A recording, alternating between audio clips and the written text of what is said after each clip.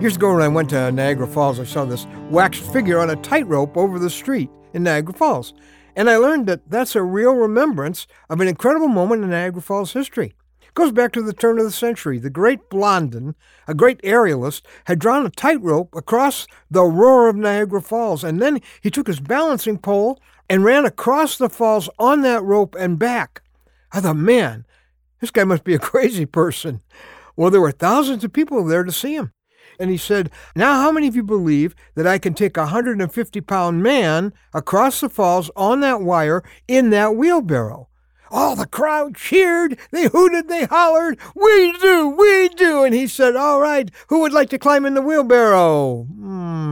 There wasn't a big rush for the wheelbarrow, no, there was one volunteer, his manager. And he took him across and came back safely. Well, I'm Ron Hutchcraft, and I want to have a word with you today about cheering for Jesus, but missing him. Our word for today from the Word of God comes from Isaiah chapter 6, verse 1. Isaiah says, in the year that King Uzziah died, I saw the Lord seated on a throne, high and exalted. Okay, and then there were angels calling to one another, holy, holy, holy is the Lord Almighty. The whole earth is full of his glory.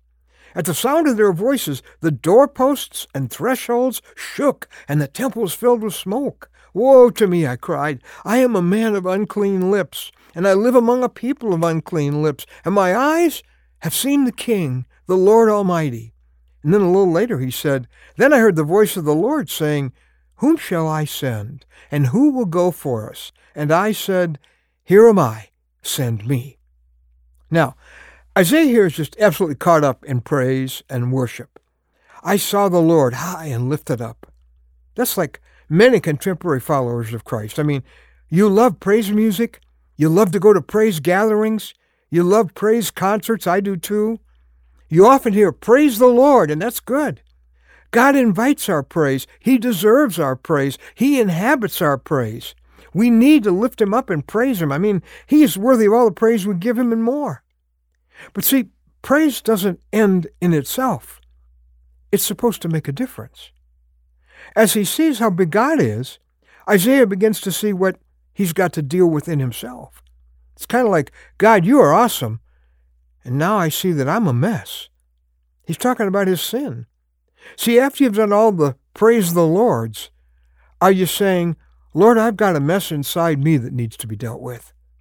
We got to deal with our sin. Biblical praise isn't just a feeling. It leads to repentance, if it's a real deal. But then it leads to action. Here am I. Send me. Well, I'm concerned that a lot of our praise never gets past the experience of praise. And you look around and you say, I have seen the King, but I'm surrounded by people who've never seen him. Just like in the days of that aerialist with the tightrope over Niagara Falls. A lot of people cheering. A lot of people believed in him until it was a matter of getting into the wheelbarrow and resting everything on him. You know, you may have heard about Jesus your whole life.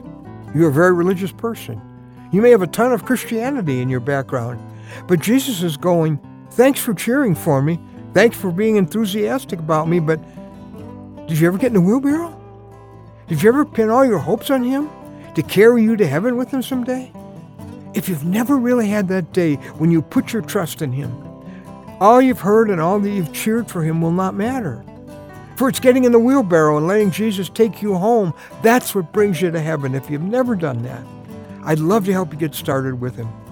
Get this settled once and for all. Just, would you go to our website right away today? anewstory.com. That's anewstory.com. And there you will find a man who thought you were worth so much that he went to a cross for you.